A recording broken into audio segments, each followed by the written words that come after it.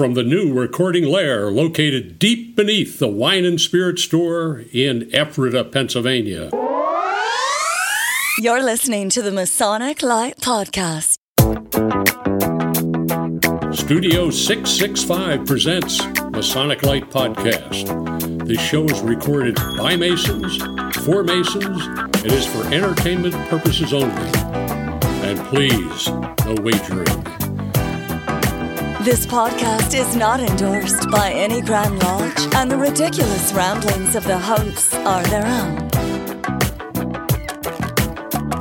And now, here's your host. Hey, everybody. This is Tim, and this is the Masonic Lite Podcast. God, you scared the hell out of me. Sorry about that. Episode number 157. Do it. Do it. 157. There it is. Sorry. That's a lot. Tonight's episode is brought to you by our sponsors, George J. Grovenson, Hiram & Solomon Cigars, Scott Helm Electric, Masonic Timepiece, and Intermezzo by Stephanie. Huzzah. Yeah. As well as our fantastic Patreon supporters. Yay for them. You too can be a Patreon supporter for as little as $1 a month. $1. Just a dollar. Just a one. dollar. You can't even get a cup of coffee for $1. Just $1. And you get this. That's right. It's amazing. Go to patreon.com/Masonic Lite Podcast. A bargain at twice the price. Man, I'm telling you. You can also email us at any time at masoniclightpodcast@gmail.com. Will anybody actually read that? We will now. We'll talk about that in a little bit. Follow us on Facebook and Instagram at Masonic Lite Podcast, on Twitter at Masonic Lite. Ah, geez. And, of course, our website, which is masoniclight.com. Tonight in studio, we have Larry, we have Josh, and we have Jack. Yay. And we're also joined by our guest tonight, Doug Maidenford. Thanks. It's about time you guys said my name Well, right. How many years have I been helping out here? Maddenford. It's because we didn't let Larry introduce you. It's like Maiden Form, except Maiden Ford. Maidenford. Just one letter. It's That's easy. it.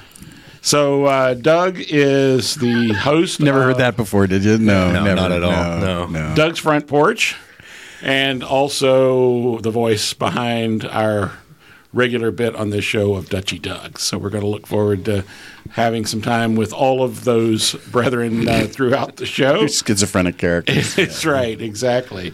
So, Doug, welcome back. It's good to have you. It is a pleasure, as always, to be in lovely downtown beautiful Ephrata. Ephrata. Yeah. All right, Larry, what have you been up to Masonically the last couple of weeks? Breakfast. Goose and grit. Let me get my radio voice on here. Oh, gee. Goose and gridiron breakfast. Let's see. A lot of tall cedar stuff again, which I'll talk about at the closing of the show because of the stuff going on. That's about it. Okay. Jack. That was easy. Well, I missed last week's recording, or last session's recording. Yes, you did. Because I was speaking at Lodge 43, and that was very well received. I want to just reach out and congratulate Lodge 43. The work was phenomenal. The officers were spot on. The audience was humongous, and it just was really, it was a nice night. I always love to attend a lodge where, the work is well done. And they did a great job. So congratulations to everybody at Lodge 43. And then I went from the sublime to the ridiculous, and we went out to Steffi's Neverland Ranch for Ubar Grotto. Yeah, how was that? Where shenanigans were had by all. Okay. And trying to think if there's anything else. Nope, that's it. Okay. Or maybe something. I don't know. You'll remind me of whatever I'm it was sure that I we'll forgot. come up with something. Then I'll butt in, and it's really annoying. So, Doug, how about you? What have you been up to Masonically recently? Last week at State College Lodge 700, we raised a brand new Master Mason. It was a really nice degree. The work was done really well, and the candidate who became our new Master Mason was super excited, both going into the degree and even more excited after the degree. Isn't it great? It was really fun. I love that. There's a certain part in the degree when I looked at him, and he looked back at me, and the smile. And everything was starting to come together, and it was a really cool experience that night. And then last weekend, I got the opportunity to travel out to Seven Springs Resort for the 170th annual conclave of the Grand Commandery of Knights Templar of Pennsylvania. And I sat with my good friend and a friend of the show, Alan Moyer. We had some laughs together. Okay. But I do want to give a shout out to Mark Mattern, who is also a friend of the show, the grand recorder. He did an excellent job putting the conclave together. It was really well run, and congratulations to Sir Knight Harry J. Smith, who went out as Right Eminent Grand Commander. He did a wonderful job as well. It was a really nice conclave. Really well done. Very nice. Great. I think they're moving boxes upstairs. It does happen, but it doesn't seem to come through on the record. Okay. I don't know. Good. But all right, Josh. The only thing I did was I showed up to the Millersville Lodge chicken barbecue. nice. How many tickets did you have? I didn't have any tickets, Oh. but if I had 2 tickets, I would certainly give them away for the half meal. order? Yeah. 2 tickets. They had a good turnout, from what I understand, right? I think so. I left before the chicken actually came off the grill, so Okay, That's never okay. a good idea. yeah, I was there for a good 2 hours, but I think chicken I wasn't. was told they only had 25 or 30 chicken halves left, so that was good. that was a good sale. good. Excellent. What about you, Tim? What have you been up to? Oh, Since we last met, God, I'm waiting for this. the Big Valley of Harrisburg's officer installation. No way. I've moved up to junior something in the Lodge of Protection line. I get to sit on stage now. Yeah, I saw your picture. Yeah. So I was also initiated into Aaron Council of Knight Masons, which is a really cool organization. You in that? Welcome. Yes, Yeah. I am. All right. Are you in the one in Mechanicsburg? Yes, I am. All right. Well, I missed you at my initiation. That's because I wasn't there. I know. It's a really cool degree or degrees, and that was a neat experience. District 3 held a past masters dinner. We get together all the past masters in the district, and it's always fun to get to see past masters that went through the line when you did, and we get together for a night. The dinner and program is always relatively brief, but the fellowship that follows continues on into the night. So that's always a fun night. And then, of course, this past weekend, the Big Valley of Harrisburg's reunion, we initiated 27 new candidates, Nice. which was really cool. Is that the biggest class in a while? I think so, in a couple of years, probably since the pandemic. That's good. And I know a lot of jurisdictions in Scottish Rite are striving to get that Valley of Excellence award. Quite a few got it last year, but once you get it, the bar gets higher, so it becomes more challenging. And I think the Big Valley just got it with their last reunion, which is cool. But there's a couple of other goals that they're striving for. So, that was a lot of fun. 350 in attendance, which I thought was really that's cool. Great. And lots of good fellowship too. So that's about it. Did you do the opening? Welcome to the show, Larry. Thanks for joining us there, Cornbread. Yeah. We're going to take a quick break and remember that. let Larry eat breakfast, and we'll be right back. My word. I didn't remember you did the opening. Why choose George J. Grove & Sons for your next home improvement project? At George J. Grove & Sons, we've built our reputation on quality and trust for more than 50 years. From planning to materials to installation, George J. Grove promises a home improvement experience second to none. Whether your goal is reducing energy costs, decreasing maintenance, updating curb appeal, or simply increasing the value of your home, the George J. Grove team will recommend and provide solutions that stand the test of time. Call 717-393-0859 for an estimate, or visit us at georgejgrove.com.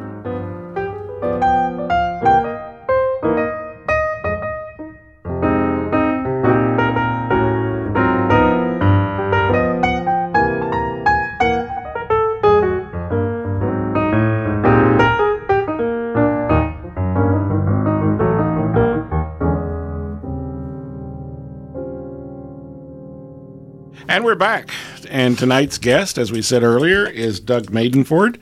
Doug is a member of State College Lodge number 700. And Huguenot Lodge number 377. Oh, you even pronounced Huguenot. My mother lodge, yes. There you go. And where's that located? That is in Kutztown, Berks County, Pennsylvania. You know what Kutz means. Yeah, I do.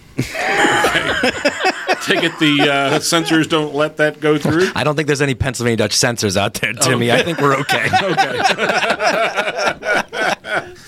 So I understand that your life in State College 700's been really interesting recently. It has. Yeah, talk a little bit about that. Well, I don't know even where to start. Recently, State College 700 had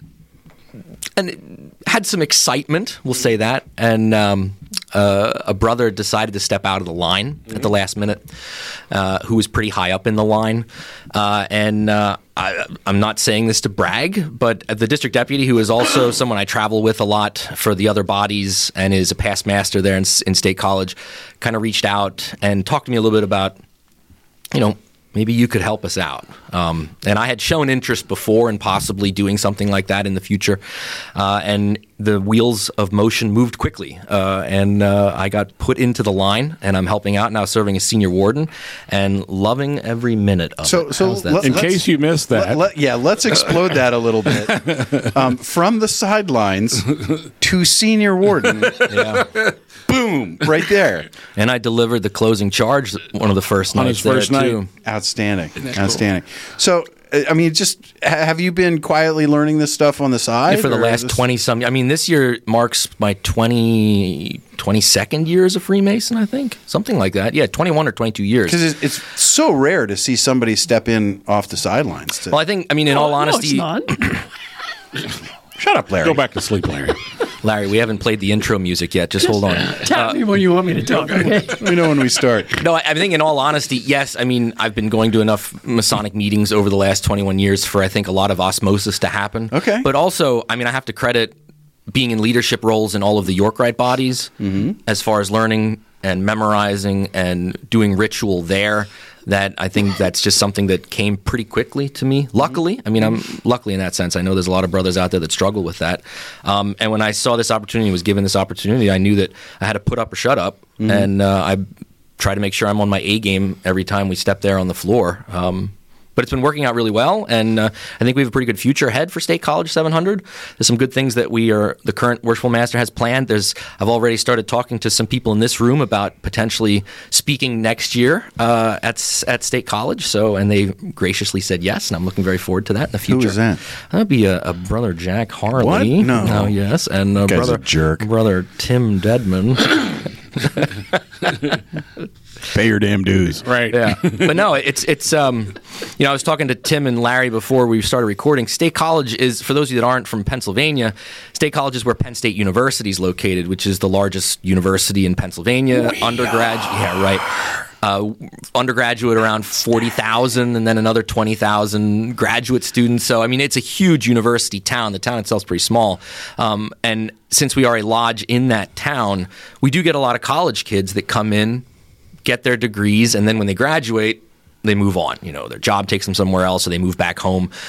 So we bring in members, a lot of young members, but the problem is because of the transient nature of State College, they're only there for a couple of years, and then profession takes them somewhere else, or their family, or they can move back home.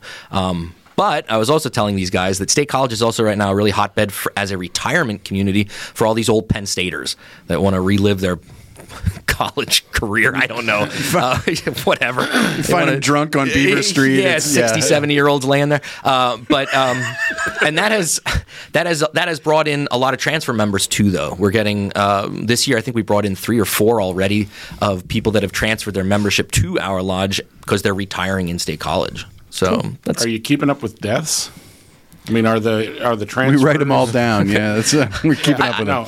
It's a heck of a because that's kind of the are you breaking even, or are you still like the rest of us? Still, I don't think we're breaking even, but I think we tend to do maybe a little bit better than some of the other rural lodges that are in our district and that are around us. Hey, Doug, come on the show. We'll talk about how many guys are dying in your lodge. Are you keeping up with it? It'll be fun, really. Yeah. I mean, one of my big pet peeves is as many lodges as there are in university towns. Millersville is another one. Yep. That the lodge doesn't really have anything to do with the college. And I've always felt like there should be a table at orientation day or parents' weekend, especially parents' weekend. I'm not as concerned about having the young kids join because, like you say, they're going to move out anyway. But just to have a table up that says, hey, if you're a Mason, your kid has an uncle here. Yeah. Right? I'm your brother. Your kid's here. You know, there's somebody to call if there's a problem or if there's trouble. I know when my kid went up to State College, I contacted the lodge up there and I reached out to them and said, you know, hey, my kid's going to be there. Who, you know, if there's anything going on, who can they call? And, Well, you're right. Your idea is what we're doing in October at Miller. Are you doing it? We're doing it. Yeah. Oh, excellent. We're setting up, and we're going to be there. And it's just exactly what you said. Yeah. If you're a Mason, you have the uncle thing. That's great. I didn't think of that one, but we're doing that. Yeah, excellent. Good. And we're very lucky at Millersville. We have Acacia I almost said lodge. Fraternity, Acacia Fraternity there, which is an offspring of Freemasons out of Michigan. Yeah, And they're very active in our lodge. It's really, No, I agree. I think those are all great ideas. We currently aren't doing that. What we do, there's Central Pennsylvania Festival for the Arts, which is a massive, massive art festival that takes place in State College every summer in July. And part of the festival actually it takes place in front of the street where our lodge building is. And we always do set out a table, and you know, and I mean the foot traffic is insane. Have we ever picked up a new member from that? I don't know, but we have a lot of brothers that are walking around Arts Fest that'll come up and shake. Right, exactly. Yeah, absolutely. Yeah. That's great. Yeah, I think that's a great outreach opportunity that just there's because there's so many lodges in college towns. Elizabethtown, for crying out loud. I mean, there they are right in the middle of everywhere. Yeah, Kutztown. I mean, my mother lodge, another one, yeah. So, okay, Tim's making hand signals here, but never mind. Yeah. You're not allowed to know what they're about. It's a secret. So we were talking before the show. I love talking to guests before the show, but then I hate talking to guests before the show because we get the good conversations out of the way. Yeah, exactly. So before we started, we were talking about kind of lodges in general and how we can help them, how we can. Larry, you're cut off. Tim has Larry syndrome. Exactly. I'm sorry, Tim. Go ahead. Thank you. So, Doug. Yes. So as we look at the fraternity at large, if we look at Freemasonry at large, we have a lot of urban areas that have significant numbers of lodges. They tend to be close to valleys and other appendant bodies, etc.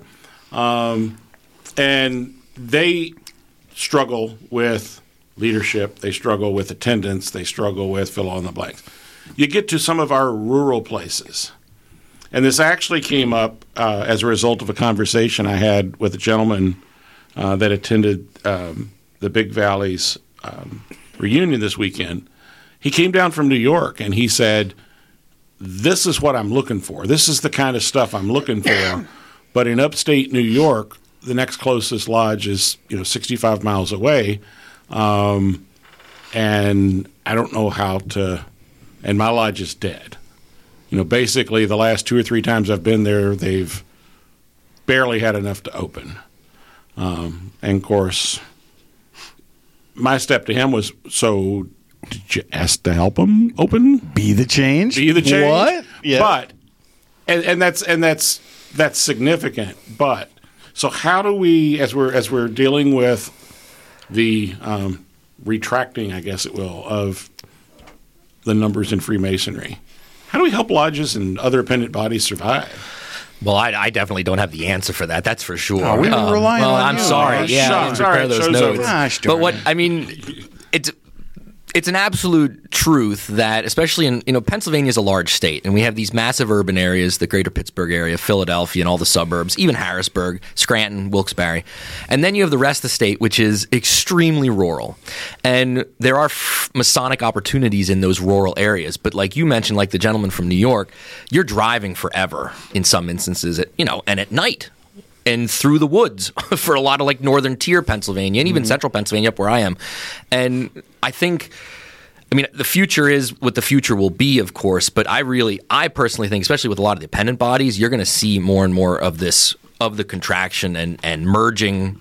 They're going to have to survive. I just look at the dependent bodies that I belong to in central Pennsylvania, where we are in State College, and it's the same core of officers in all of these groups, and you're either driving to Altoona, or you're driving to Johnstown, or you're driving to Williamsport, or you're driving to Towanda to go to an appendant body. And for some of us, that's a 2-hour drive one way to get to a meeting, and it's hard. There's no other way of putting it.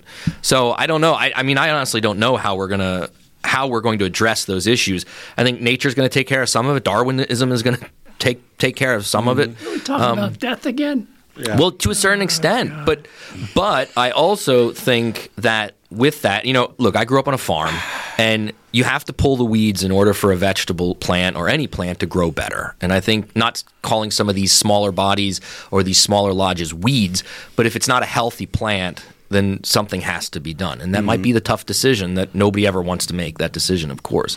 But I don't know. You guys have talked about this issue many times because I think it is one of the biggest issues we're facing. It is, but and I had this conversation, and I'll say it again. If we look at where we are now and what the trajectory is, and what the trajectory was 4 years ago, 5 years ago, we're on such a better path now.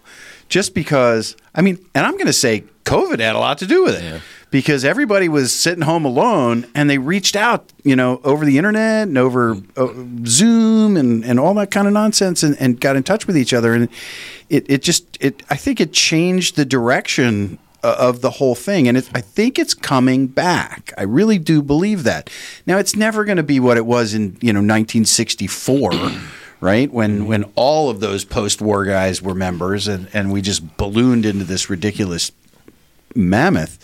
But I really do believe we're in a good path right now. There's education coming. People are coming in that want to be spiritual, and they're looking for something that we have. And I'm really glad you just mentioned that last point. I agree with you on a lot of that, absolutely. And I think the young guys that are coming into the fraternity and then going on to other bodies, or just coming into the fraternity period, I think are coming in with the right intentions. Where if we look back to the 1964 era, how many of those guys were joining because, I don't know, because they wanted to get more connections in the community, maybe they were a businessman, they wanted to advance their business, where I don't think that's the issue at all. One thing I've really thought a lot about and talked with some of my other Masonic friends is, as I think you guys know this on the show, but I teach high school.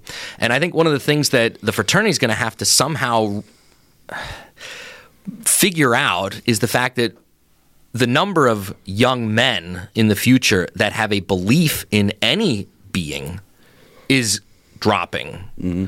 And how is that going to affect the fraternity? Right. When I look at my high school kids, and it's not like we're talking about God all the time, but faith comes up from time to time in conversations. And if I polled my 4 classes today and said, how many of you go to church? I might get, out of a class of 30 kids, maybe 3 to 4. And that's not an exaggeration. Mm-hmm. And then I might have kids that'll say, well, they're agnostic. There's something, but I don't know what it is. Okay, all right, fine. But then if I ask kids, how many of you don't believe in anything, you don't have any faith whatsoever, they're always the majority. Mm-hmm. And that can't be just my high school. I'm not polling every teenage group in Pennsylvania, but that is an issue that I think we as a fraternity will face in the future. And I don't know. Maybe we'll be the outlet for some of those people to. That's exactly what I'm hoping. We are. That could be a very real possibility. I think we are a repository of honor and faith, and that this whole generation that's growing up without either of those things is going to get to a point in their lives where they need that. And we're still going to be here. We will be here. It's not a question of if, but in what form. And if we don't sell out our principles, then we'll be there to step in. And how do we get that message out to those potentially new guys out there? We keep it a secret, and we don't tell anyone about it. That's what we do. Yeah. Wait, no. Did I say that? Yeah. I didn't mean to say that. I know. All right.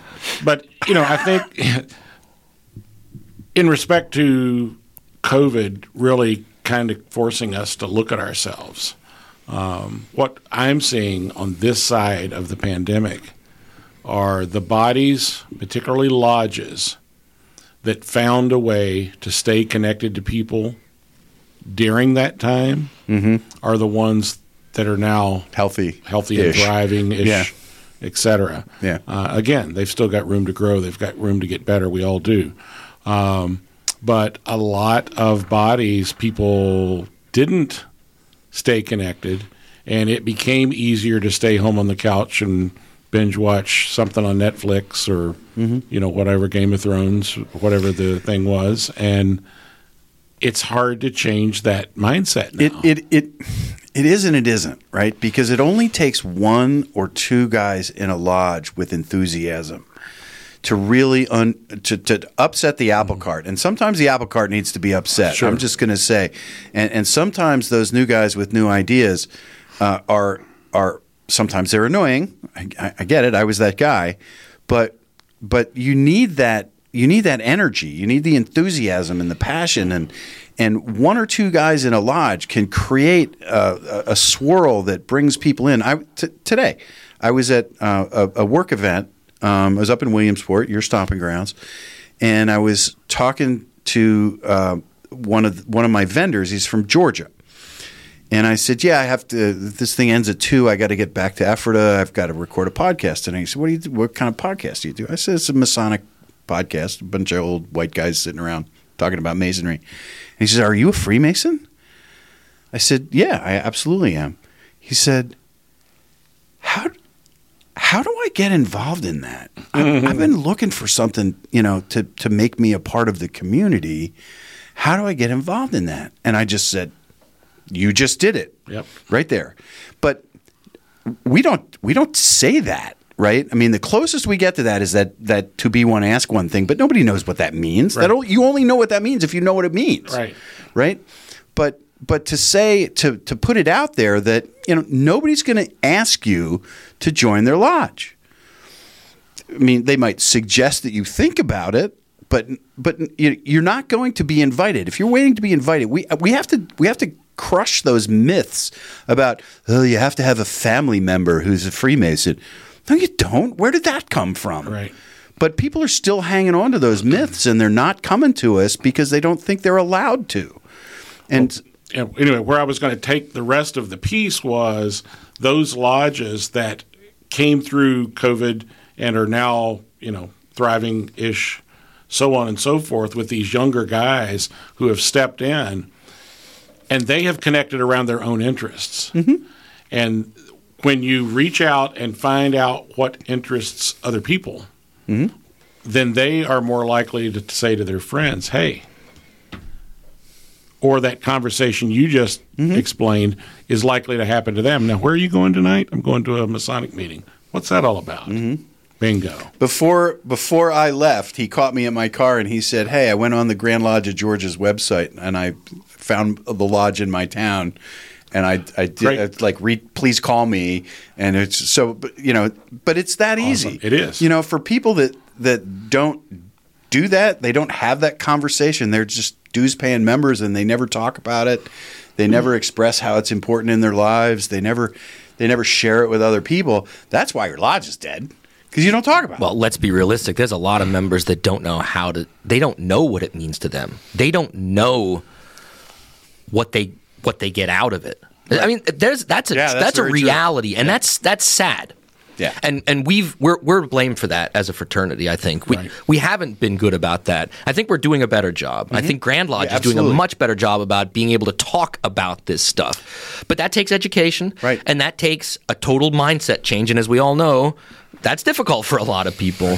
But if you'd asked me 10 years ago some of those questions, I wouldn't have been able to really answer them all that well either, or not to the point where I felt comfortable doing it in mixed company. You know what I mean?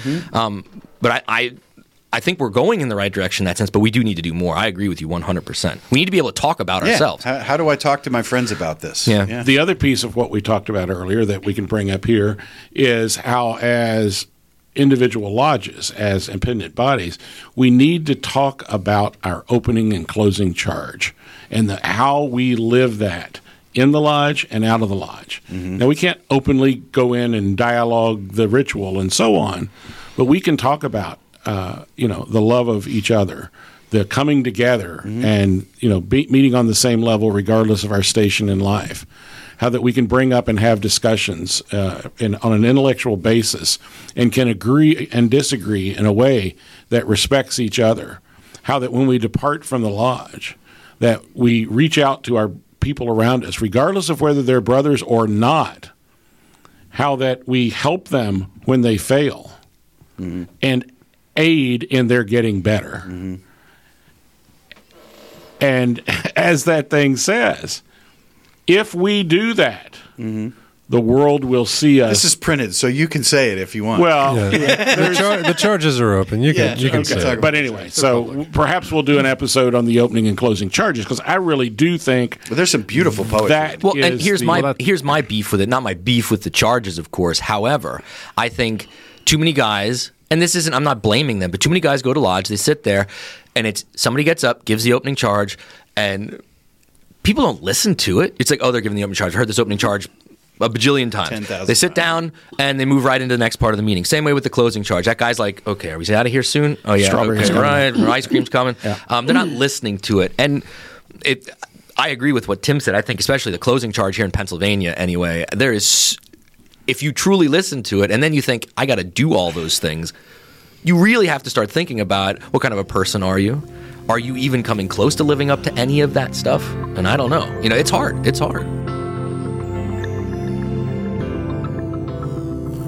As far back as the mid-1800s, records exist describing the pre-meeting tradition of brethren smoking cigars during and after gatherings. To this day, the practice of smoking cigars remains very much alive in many lodges. This custom is considered a time for brethren to relax, exchange ideas, and enjoy the simplicity and fellowship that is the very essence of our brotherhood. This is what Hiram & Solomon Cigars is all about. Our starting principles are to bring Masonic brethren together in the harmony of a good cigar. Pull up a chair, sit back, light up any of our premium cigars, and enjoy the history. Hiram & Solomon Cigars can be found at fine cigar retailers. For a complete list, visit hiramandsolomonscigars.com or check them out on social media to find out when they'll be at a live event near you. Hiram & Solomon Cigars is pleased to be the official cigar of the Masonic Lite podcast.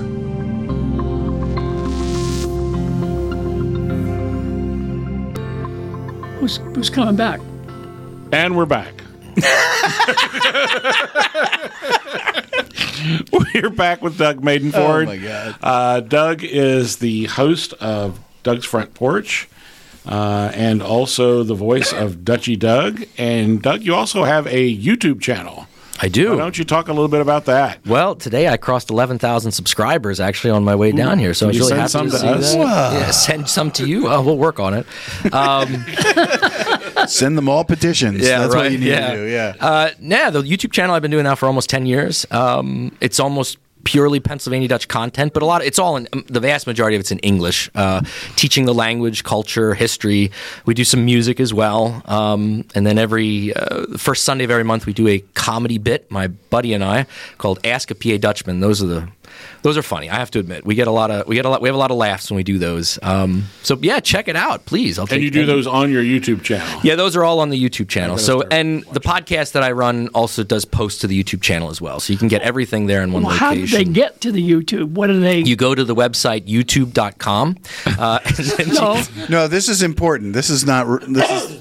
Yeah, because there's a lot of people that don't know this. So for real. No, for real. If you go to YouTube, which is a website, youtube.com, and then in the search bar, if you search my name, Doug Maidenford, Madenford. Wait, how do you pronounce that? Maidenford. Thank you. Or you can search D-U-G. PA Dutch 101. either of those searches you'll get my hits right away. And then you can subscribe, of course. And I don't know how many videos are on there, but there's multiple playlists. There's ones that deal just with grammar videos. There's ones that deal with just vocabulary. There's ones that deal with just history. There's cooking episodes teaching you how to cook some certain Pennsylvania Dutch foods.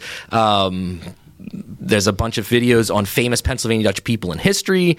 You name it, it's on there. And then we also do have a playlist where our music is on there too. Chris LaRose and I do a group called the Broken Spokes, where we do traditional Americana music, but we also do old Pennsylvania Dutch folk songs that we reimagine in a more modern sound, but we maintain these old songs and give them new life. And we write our own music too. So that's very cool. It's very good music. Thank you. Very good music. On your cooking show, is pot pie made with a crust? Listen, buddy. There are certain fighting words. There are certain things in this world. No, of course not. It is real pot pie. I have a couple videos that deal with pot pie, the pot pie question, the great pot pie question. Yeah. So I did see that, actually. I really liked that. That was good. No, so... and that's really ramped up over the last few years. Speaking of pot pie, I was at a dinner for the Adamstown Library fundraiser, and the guest, the chef, was the local chef that used to be the chef at the White House. And he made, because he's from here, he's got a restaurant, Leola, he's from here. And he decided that one night it was, I think it was wrapped around 9/11, and everybody was just worn out. It was just, everybody was just drained, drained emotionally, physically, and stuff. And he said, "Comfort food. We need to make comfort food." And he whipped up a Pennsylvania Dutch pot pie, and he served it to the president. It was Bush at the time. And did he ask where the crust was? No, he called him in, and he said, "John, good job." I never heard that story. That is awesome. Yeah, great. Yeah, it was like that. And he served it to Bush. He served it to Clinton. Yeah, and they were all like, "Yeah, this is because they're right here." That's right. And I'm going to do one more shameless plug. And I don't know if I talked about this last time I was on the show or not, but in 2019, I was part of a German documentary. Two filmmakers from Germany who came up with this idea. They're from the area of Germany where the vast majority of the Pennsylvania Dutch come from, what's known as the Rhineland-Palatinate or Rhineland-Pfalz in German, right along the Rhine River Valley there. And they wanted to do a story. They wanted to do a documentary about the Pennsylvania Dutch. Like, who are these people? How is it that this language is still being spoken 300 years later? We've carried on words that have been lost back in Germany. We carry on traditions and foods that have been lost over there because of 300 years of history, wars and everything that goes, it happens over a course of 300 years. And we filmed the movie. Half of it was filmed here in Pennsylvania and half of it was filmed in Germany. And it is available on Amazon, and you can watch it there. It's called, this is going to be great, Hibba Be Dribba. But if you search Pennsylvania Dutch documentary on Amazon, you can find that movie. It did really, really well in Germany. We sold out multiple showings. And then we did a tour here in the United States when it came live in 2019, right before the pandemic. And we sold out to all the theaters that we played here in the United States as well, here in Pennsylvania. So I'd highly recommend, if you want to learn more about the Pennsylvania Dutch in a fun way, but also a very visually appealing way, to check that documentary out. We just filmed the sequel this past summer, and that'll be coming out in April of next year. So that's really exciting too.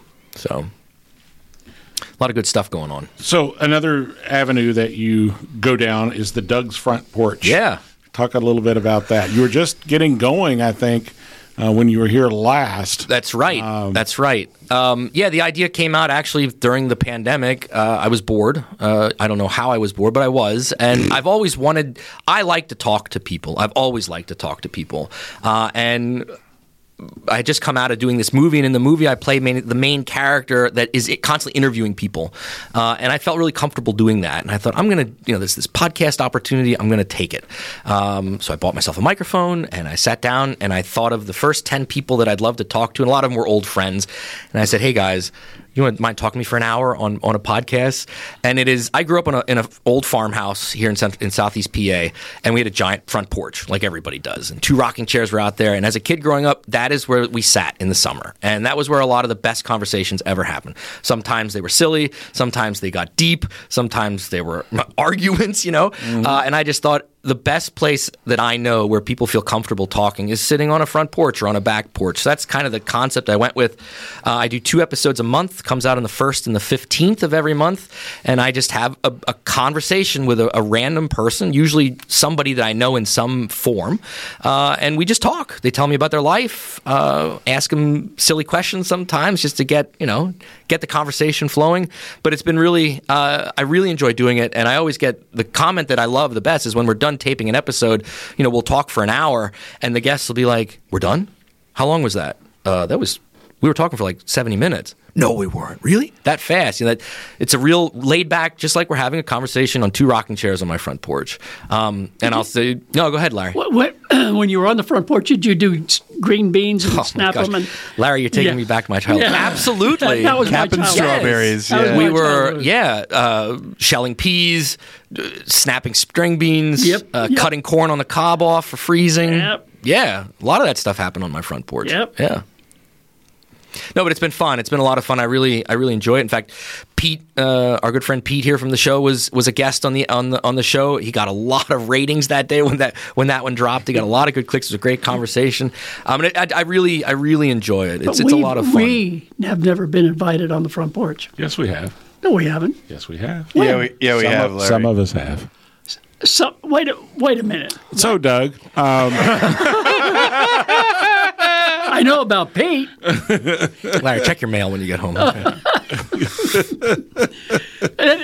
We talked at dinner tonight about that. But I said, when can we come up to your place to be in your front porch? Your band. He's begging. I don't have begging a for front an invite. porch. Yeah, to build begging. one. I have a back porch now. Well, we had Larry's back porch this afternoon.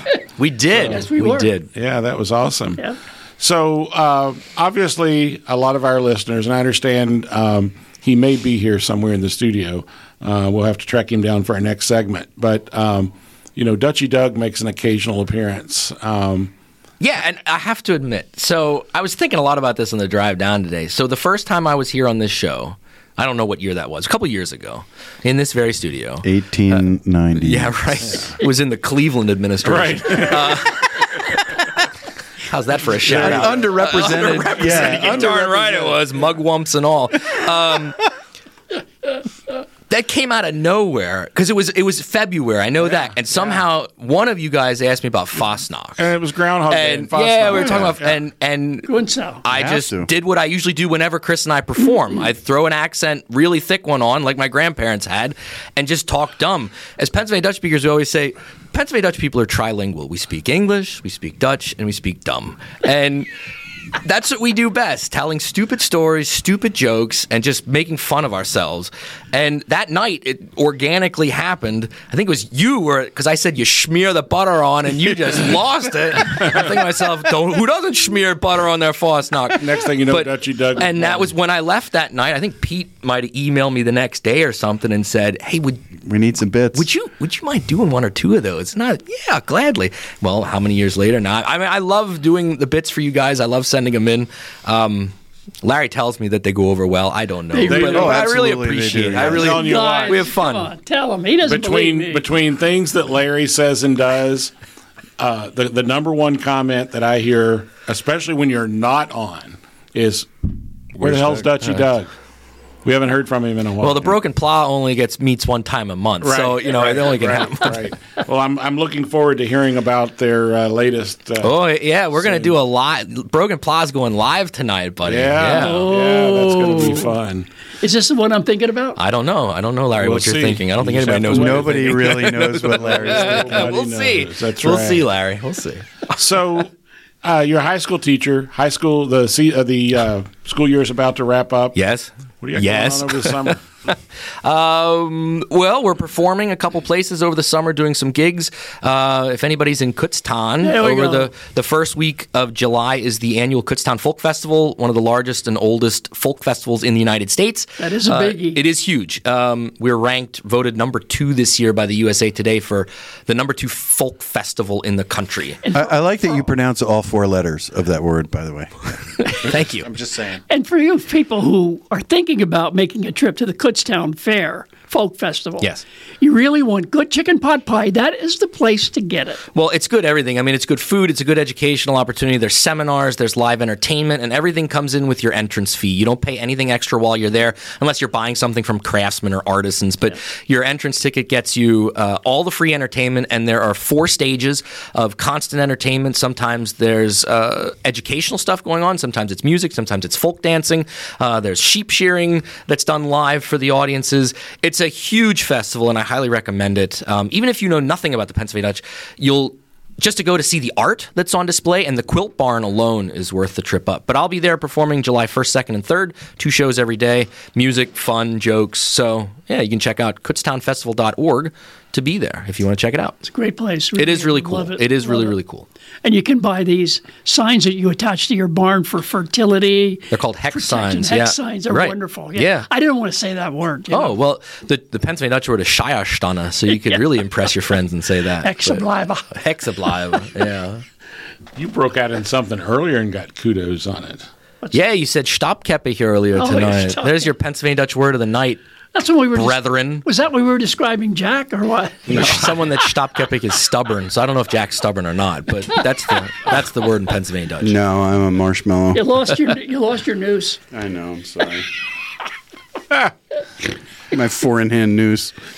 All right. Well, we're going to take a quick break here, and then we're going to hear from Uncle Walter.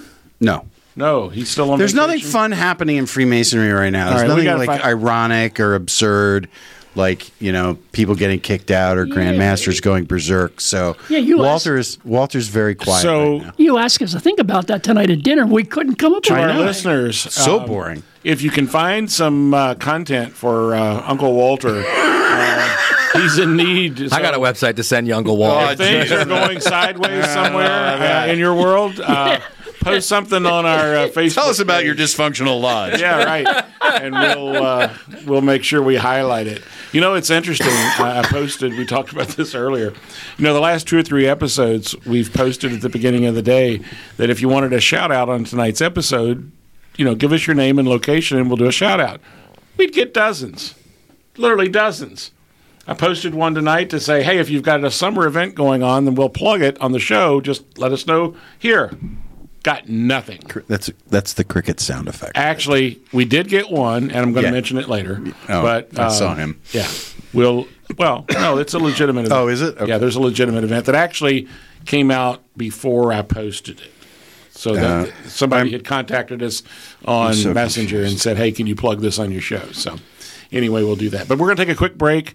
I'm not sure who we're going to hear from here, but when we come back, I'm going to see if we can track down Dutchy Doug and hear about the Broken Plow Lodge. So we'll be right back. Vonst. Hello, this is Austin Schifrin, and welcome to Bone and Marrow, a short segment of Masonic learning. Today's segment is entitled Man Up. When I was a child, I was fond of drawing. I remember all of my illustrations of men were always depicted in suits and ties, with pointy dress shoes and briefcases. In hindsight, it's not hard to identify the influences that resulted in this image for me. My father was an attorney. My stepfather owned a construction company. Both of them were similarly attired whenever they left for work. All of this might say something to the listener about my urban and urbane upbringing. A little boy who grows up in a different background or a different walk of life might always draw little men in jeans and boots, carrying lunch in a cooler and a box of tools. All of this is my way of saying that even from a young age, we can have different concepts in mind of what makes a man a man. We can come to these different conclusions as a result of varying influences, coming from our culture of origin or the culture that we land within, the influences of our peers and of the media. What are the concepts that many of us share today? We picture men as providers, as being strong and reserved when it comes to their feelings, keeping their suffering, if there should be any, quiet and to themselves, and as being leaders. These concepts, which had their origins in historical truths, wind their way into literature and even into our grasp of the broader universe. If your tastes run in an esoteric direction, this plays into Kabbalah and the cosmic masculine and feminine. In a more pedestrian sense, we're talking men are from Mars, women are from Venus type stuff. As humankind progresses and society evolves, we may find that roles that were historically allocated to one gender or the other are not exclusively the province of that gender. Whatever your personal feelings on these points, we find it is no longer unheard of for the woman in a relationship to be the breadwinner. It's not always in the best interest of our own mental and emotional health to keep our suffering to ourselves. And that in our communities, we benefit from the diversity of perspectives that comes from having women in leadership positions. So now, what is left the exclusive province of men and manhood? I don't claim to have all the answers, but I can think of at least one. I think our fraternal organization should be a forum in which we discuss intelligently how our role evolves and changes, and how to navigate this change with dignity and respect for mankind and womankind alike. I hope you enjoyed this segment of Masonic Learning, and if you're interested in more such as this, please look out for my book, More Lite, Collected Masonic Writings 2017 to 2021, now available on Amazon, at Barnes & Noble, and as an Apple ebook. Thanks, and take care. All right, and we're back. The boys are testing out their new equipment tonight. They are so happy. We got microphones. They have swing arms. Oh, my gosh. And they don't make They a noise move when and you they're move them quiet, around. and it's so The question, Larry, does your voice sound better tonight? I think it sounds fantastic tonight, doesn't it? It's the swing arm. It's the swing, Swing arm. It's arm. the swing arm. It's the swing arm. Yep. Larry's a swinger. All right. Well, we are joined in the studio by none other than Dutchy Doug. Welcome back to the Masonic Lite Studios, Dutchy. It's nice to be out of my valley and be down here in Big Air for the son of a gun. Hey, hello, brethren. It's Dutchy Doug here with an update from my lodge at Broken Plow number 377. Now, you people in Pennsylvania probably know about this Pennsylvania Masonic Blood and Organ Donation Program, yeah. right? Well, as I said before, us out there in the Broken Plow, we get things about, well, it takes a while for the news to get on to us, right? So we just found out about this about 2 weeks ago, and we decided, son of a gun, we really want to get going on this. We want to do something. So we called the Red Cross, and we said, we want to do one of these blood drives, and we want to do it now because we're ready. And they said, do you really think you'll get enough guys? Oh, we said, I'm telling you, we'll get 50. Easy. We'll be there. So they set up the date. And we announced to the brethren, we're going to do this blood drive. We're going to do a big breakfast beforehand. You give your blood. We'll have a lunch afterwards, and then you can go home. So the day came. We had a huge breakfast. You know, a Pennsylvania Dutch breakfast. Uh-oh. We had scrapple.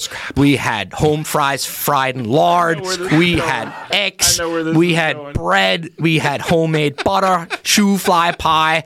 It was the table runneth over, as we'd say. And these Red Cross people came in and saw all this food. They just looked at it like, what? They're used to seeing just orange juice and crackers or something like that. And we had the full spread, you know. And all the guys were up there chawing down 4 or 5 pieces of scrapple, couple pieces of bacon, potatoes, eggs. You know how it goes, you know. And this lady was like, oh my God, this is crazy. And every guy was lined. We had 53 guys in the end sign up to give blood. And she was shaking her head the whole time.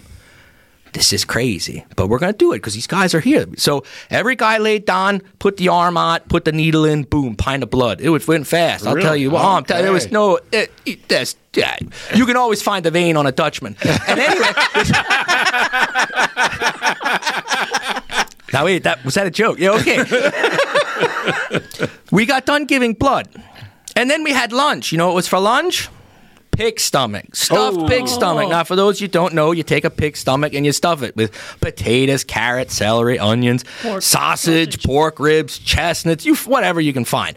Well, you know, we ate that. We had pie again, shoe fly pie, coffee, and, you know, everybody went home.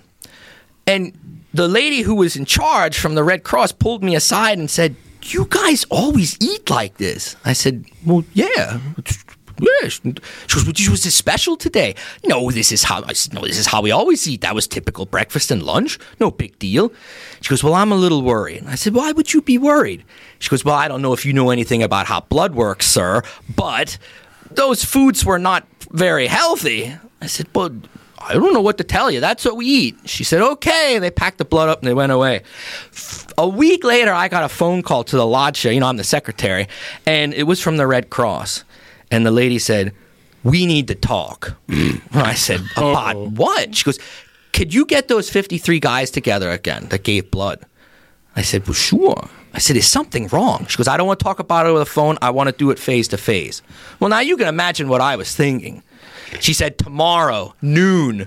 I said, I'll have them ready. So the next day came noon. We were all sitting in the social hall there, and in walks a lady from the Red Cross, and she had a doctor with her too. White coat, stethoscope, all that stuff. Carrying a defibrillator in a box, all these things. I don't know. And we all sat down, and she says, gentlemen, I would like to thank you. We said, well, no, the pleasure was all ours. We knew we were saving a life, We were doing what we were supposed to do. And I said, well, what's the deal? What's the matter? Is everything, is everything okay? She goes, I don't know how to say this. Well, I thought, oh my God, everyone's kind of mumbling to themselves. And she said, I brought along Dr. Hotspots. That was his name. He was Pennsylvania Dutchman, I guess. I don't know. And she said, we checked all your blood, and I was sure that we weren't going to be able to take it. And one of the guys in the back of the room said, what do you mean you wouldn't take our blood? She goes, now settle down.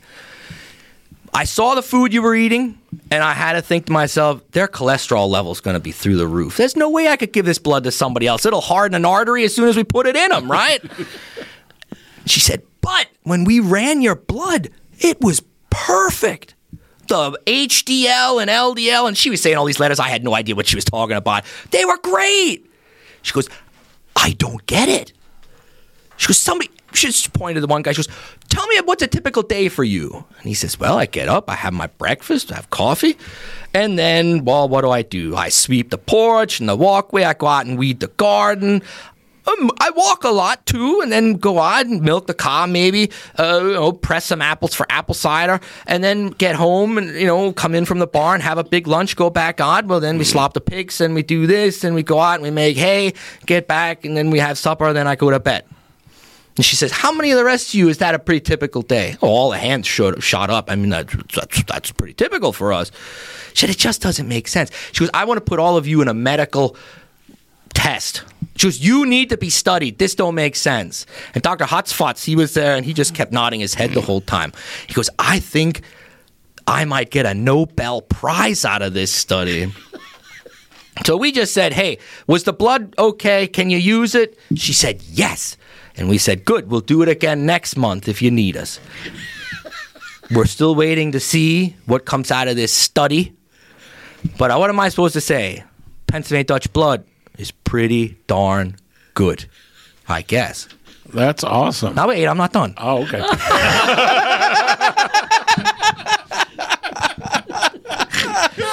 Pennsylvania Grand Lodge heard about this. And they sent us a really nice plaque.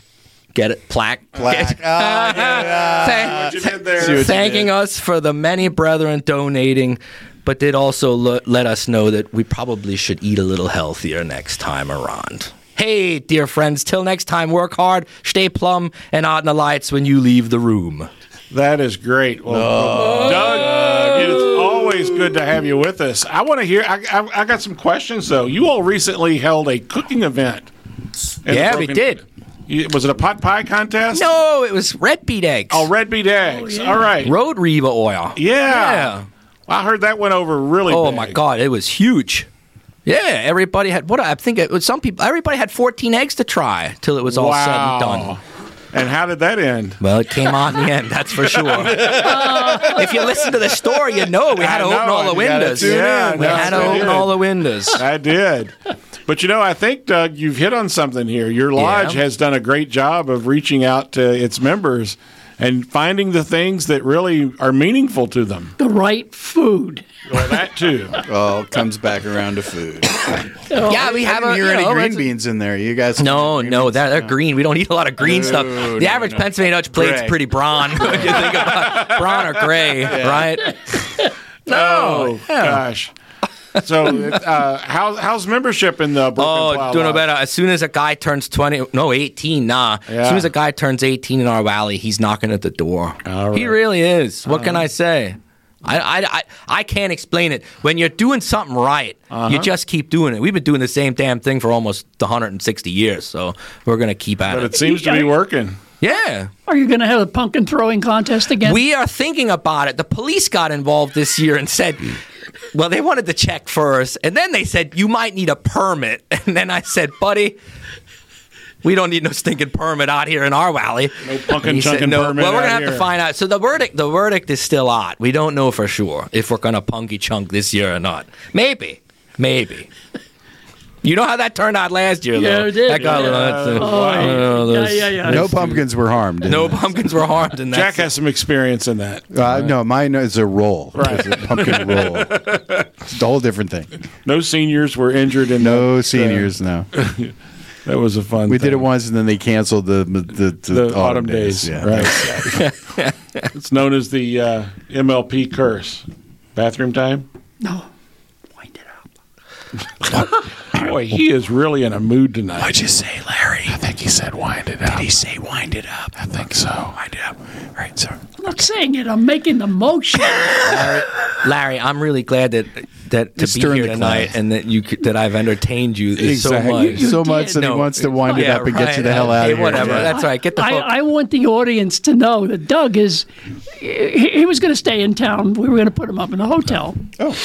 But he decided very nice of us. He was going to drive home tonight Yeah. and save us the money. Well, no, that's not the reason. Yes, I did want to save you guys the money. Thank you. No, I was thinking the reason I did change my mind. Can I have my $20 back? No, you cannot have your no. I would have had to wake up at like 4 a.m. tomorrow morning to get to school on time. So I was like, I'll just drive home tonight. So, but I appreciate the hospitality. Well, you'll be happy to know there's He no doesn't deer have a on the day road. off. Yeah, right, I'm saved. None, not a one. I got those whistles He in the said he front of has my to car. He has to go to school tomorrow. Right, okay. Yeah, but I only got 5.5 days, and then school year's over. Nice. Got What are you going to do with those kids now that grades have already been due? Well, that's a whole nother story. No, this has been this is my 21st year teaching, and post pandemic, everything has changed. The kids, especially, it's a whole new world.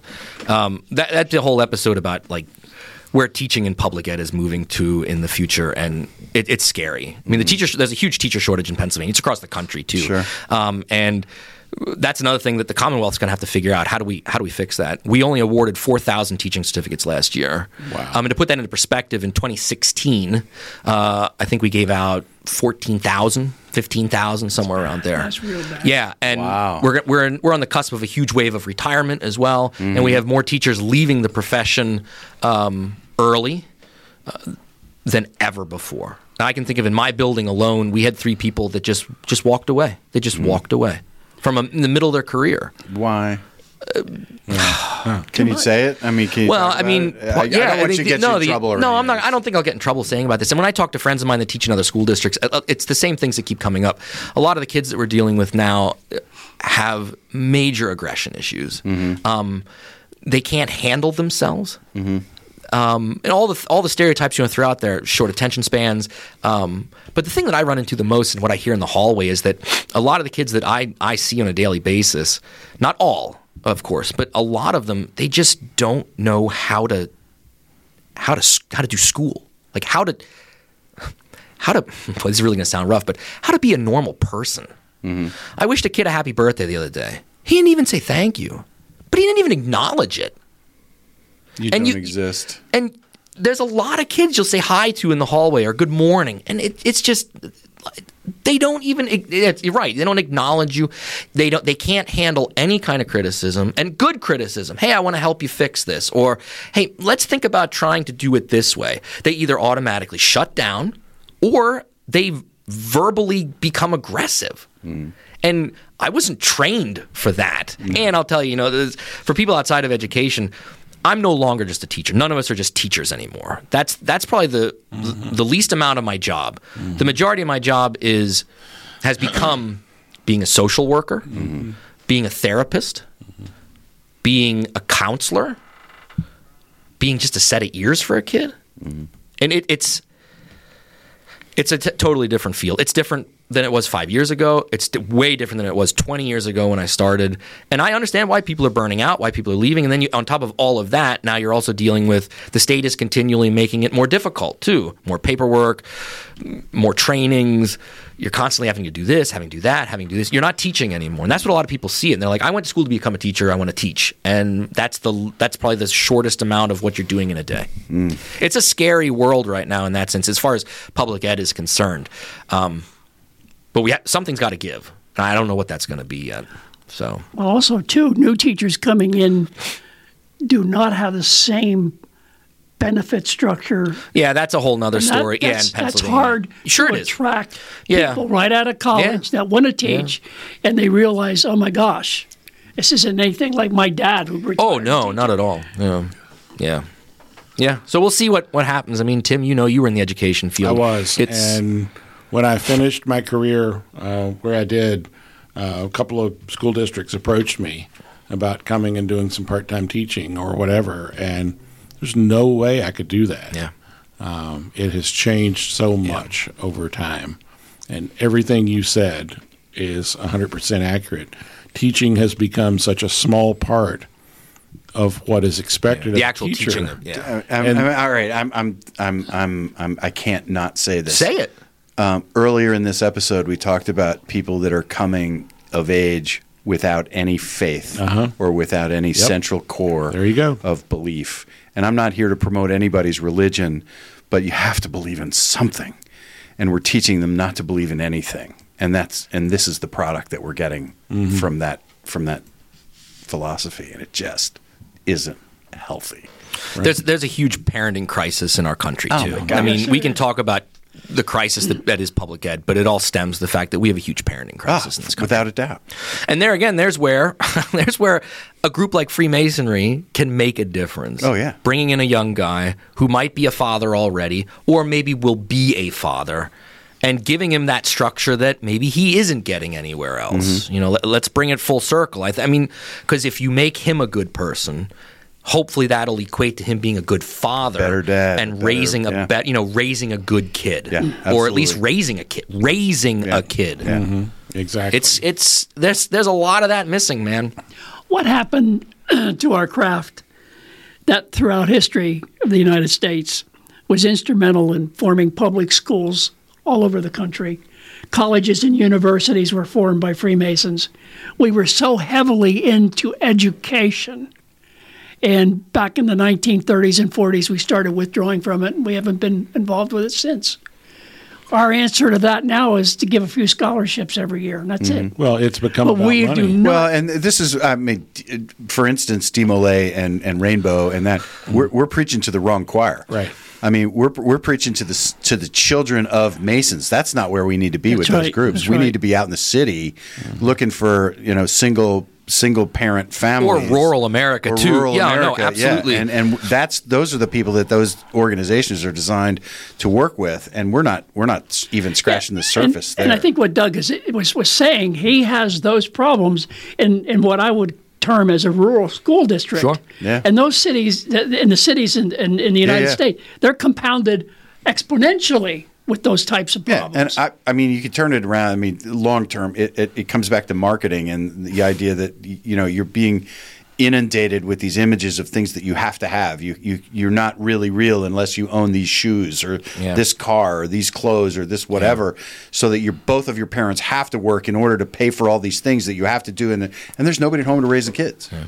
And yet the only thing a public school teacher is judged on is a test score that occurs. That's a whole other story. story. Period. Completely arbitrary set of that means absolutely nothing. Yeah. Well, in my case as a German teacher, I'm graded on how well my high school students do on their state biology test. Correct. How's that make you feel? Yeah. There you go. And on their algebra and on their English. Right. Yeah. But that's a part of my overall performance rating. We could do a whole show. Oh, yeah. We don't get into that. We could do a whole podcast on this. That's what I mean, let's not get it. But all right. Well, we brought that down from a high. I will say this. Let's Can we close talk with that. about cancer for a while? No, Can we do that? But that's where I would love. But again, it's staffing issues on our end. Sure. Groups like DMLA, groups like Rainbow Girls, Job's Daughters, they would be a huge help to a lot of these areas. But who's going to do it? Right. And that therein is a real legit problem. Absolutely. I mean, it is that is an issue, I'm sure. So, but I agree with you. 100%. So we've already taken our last break, so we're going to go around the horn here and talk about what's coming up Masonically. But one of the things we discovered is we here at the Masonic Lite podcast have a very busy summer ahead of us. While lodges call off from labor, we are going to be at a host of events, sometimes one or two of us and sometimes all of us. So I want to review those, and then we can supplement with our own individual Should we have lists. event sponsors? Should we do? Yeah, we would be happy to take event sponsors we could do that. You want to do that. But on June the 4th, we will be at the Valley of Reading. They are having their first ever steak and cigar event. And so the deadline to sign up for that has already passed. But if you are attending that event, make sure you stop and talk. On Saturday, June the 10th, the Grand Lodge of Pennsylvania will be having its quarterly communication in Elizabethtown. And I believe most of us will be there.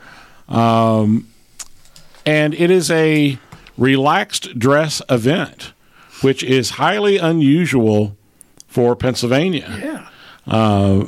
Basically, polo shirts and slacks are appropriate, and so we would look forward to seeing you at that event. Picnic. It is a picnic. There'll be a barbecue following. On the 17th,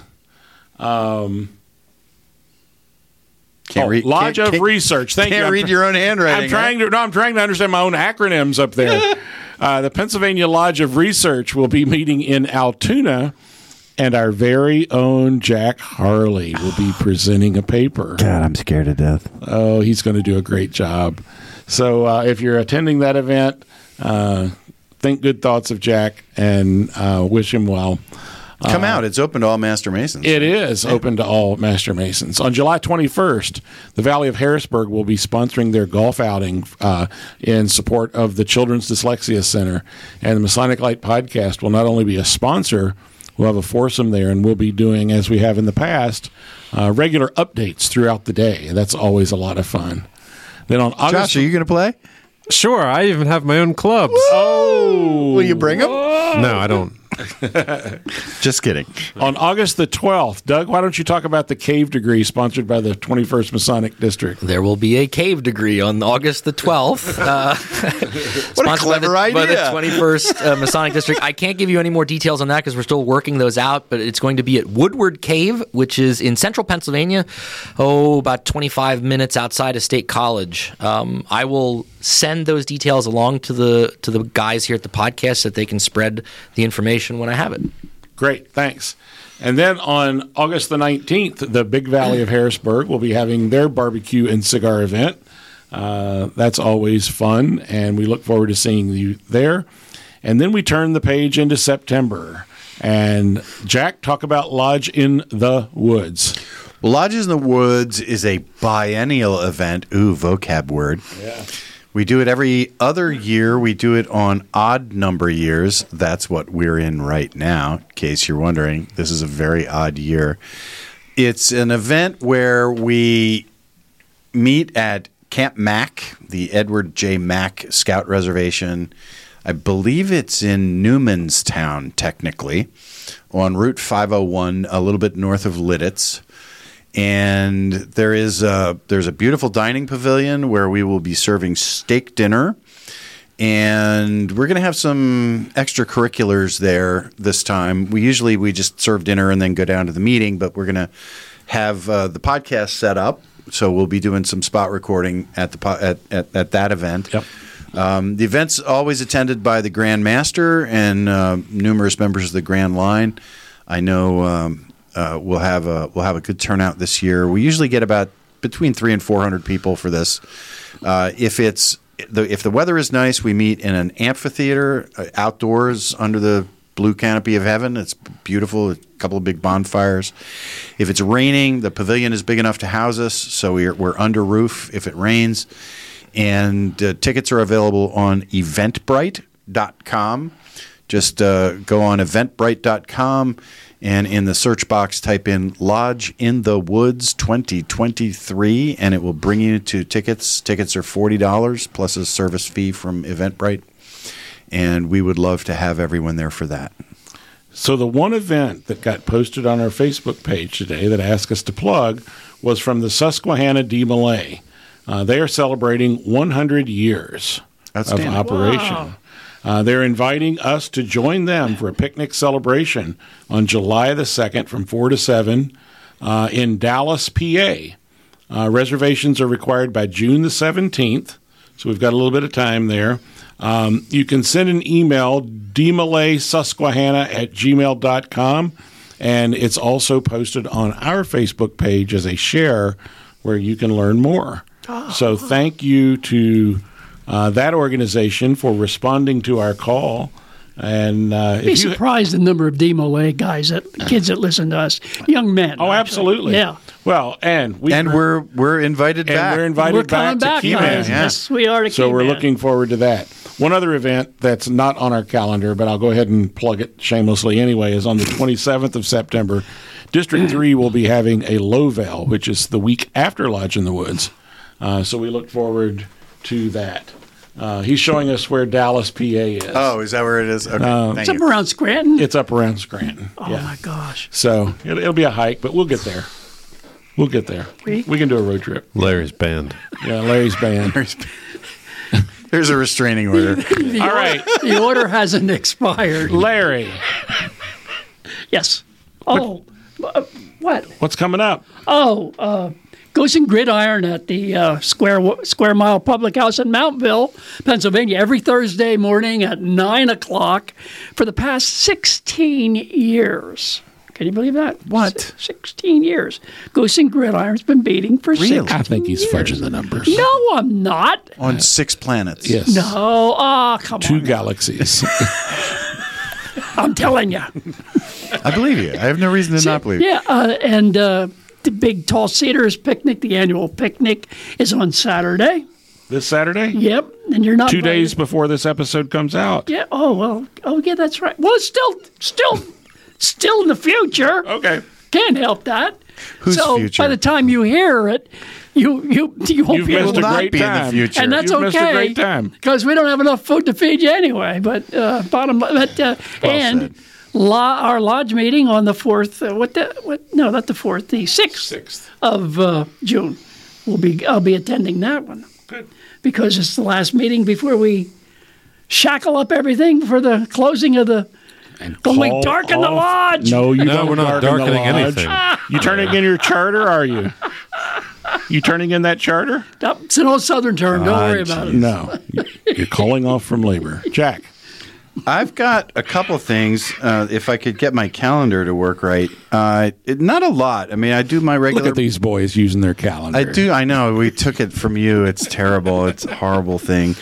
I do my regular Monday Night Lite with the new candidates as we're coming through. There is on. No, that's not. Uber's not happening. That already did. On the 3rd of June is the District Reading, whatever the Reading area is. This is 7th or 8th Masonic 7th, I think. Yeah. Anyway, they're having a casino night at the Reading Masonic Center. Yeah, so, we announced that on the last show. Yeah, we announced that on the last show, but if we can put a link to that on the webpage, that'd be great. That's a fun night. Bring your spouse. It's a fundraiser for the Masonic Center or whatever for the I don't know what it's a fundraiser for anyway. But that's kind of it. Yeah, that's all I got going on. Not a ton. Okay. Doug, how about you or Dutchy Doug? Anything going on in Lodge 700 or Broken Plow? Just me. Tomorrow night, I will be installed as senior warden of the Council of Princes of Jerusalem for the Valley of Williamsport. Slobbering Prince. Slobbering Prince. All right. That'll be.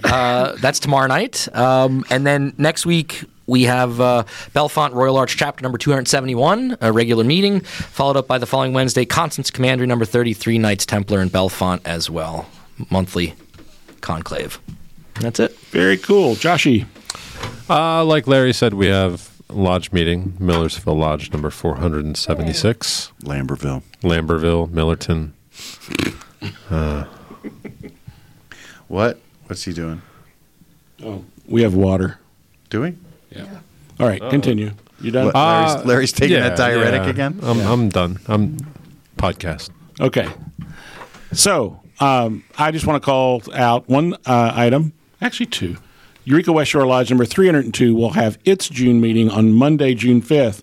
And prior to that, at 5:30 p.m., we will be having a brisket and pulled pork dinner, smoked brisket and smoked pulled pork for a donation. You can check out our Facebook page. Reservations are encouraged. The meal is beginning at 5:30. The program will be at 6:30, and then the lodge will have a brief business meeting at 7:30 p.m. Thanks. So if you are in the area, we would welcome you. And then we're going to take up the challenge of Broken Plow. We're going to have a blood drive on Wednesday the 7th.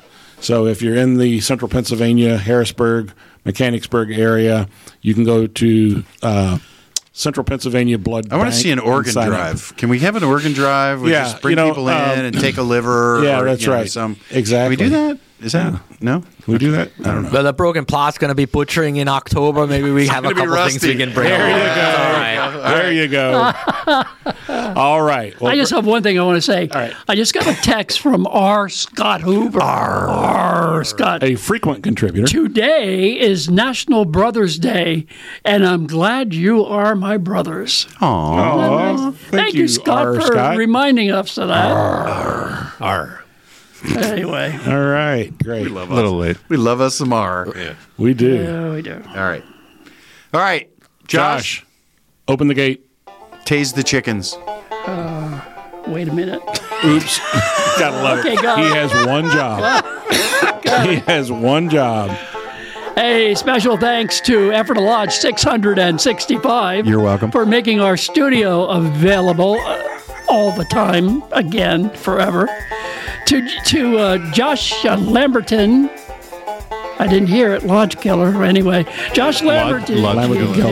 Yeah. Josh Lamberton, our producer and director, for doing an outstanding job as always. Jack Harley, our news director. Jack, you need to find Walter. Something's going on. He went out in that sailboat, and we haven't heard from him since. Anyway, Tim Dedman, our marketing director. Michelle Snyder. Douglas Maidenford. It's about Amazing. time. And Austin, 2.5 years. And Austin Schifrin. Wow. The Sonic Both in the same night. Whoa. Great listeners. And to all of our listeners who always make doing this show worthwhile. This is Larry Maris. Thanks for listening. Don't forget, follow us on Facebook, Instagram, Twitter, and our website. Have fun. Do good. Mox good. Bye, everybody. Awesome. Good job. Good job.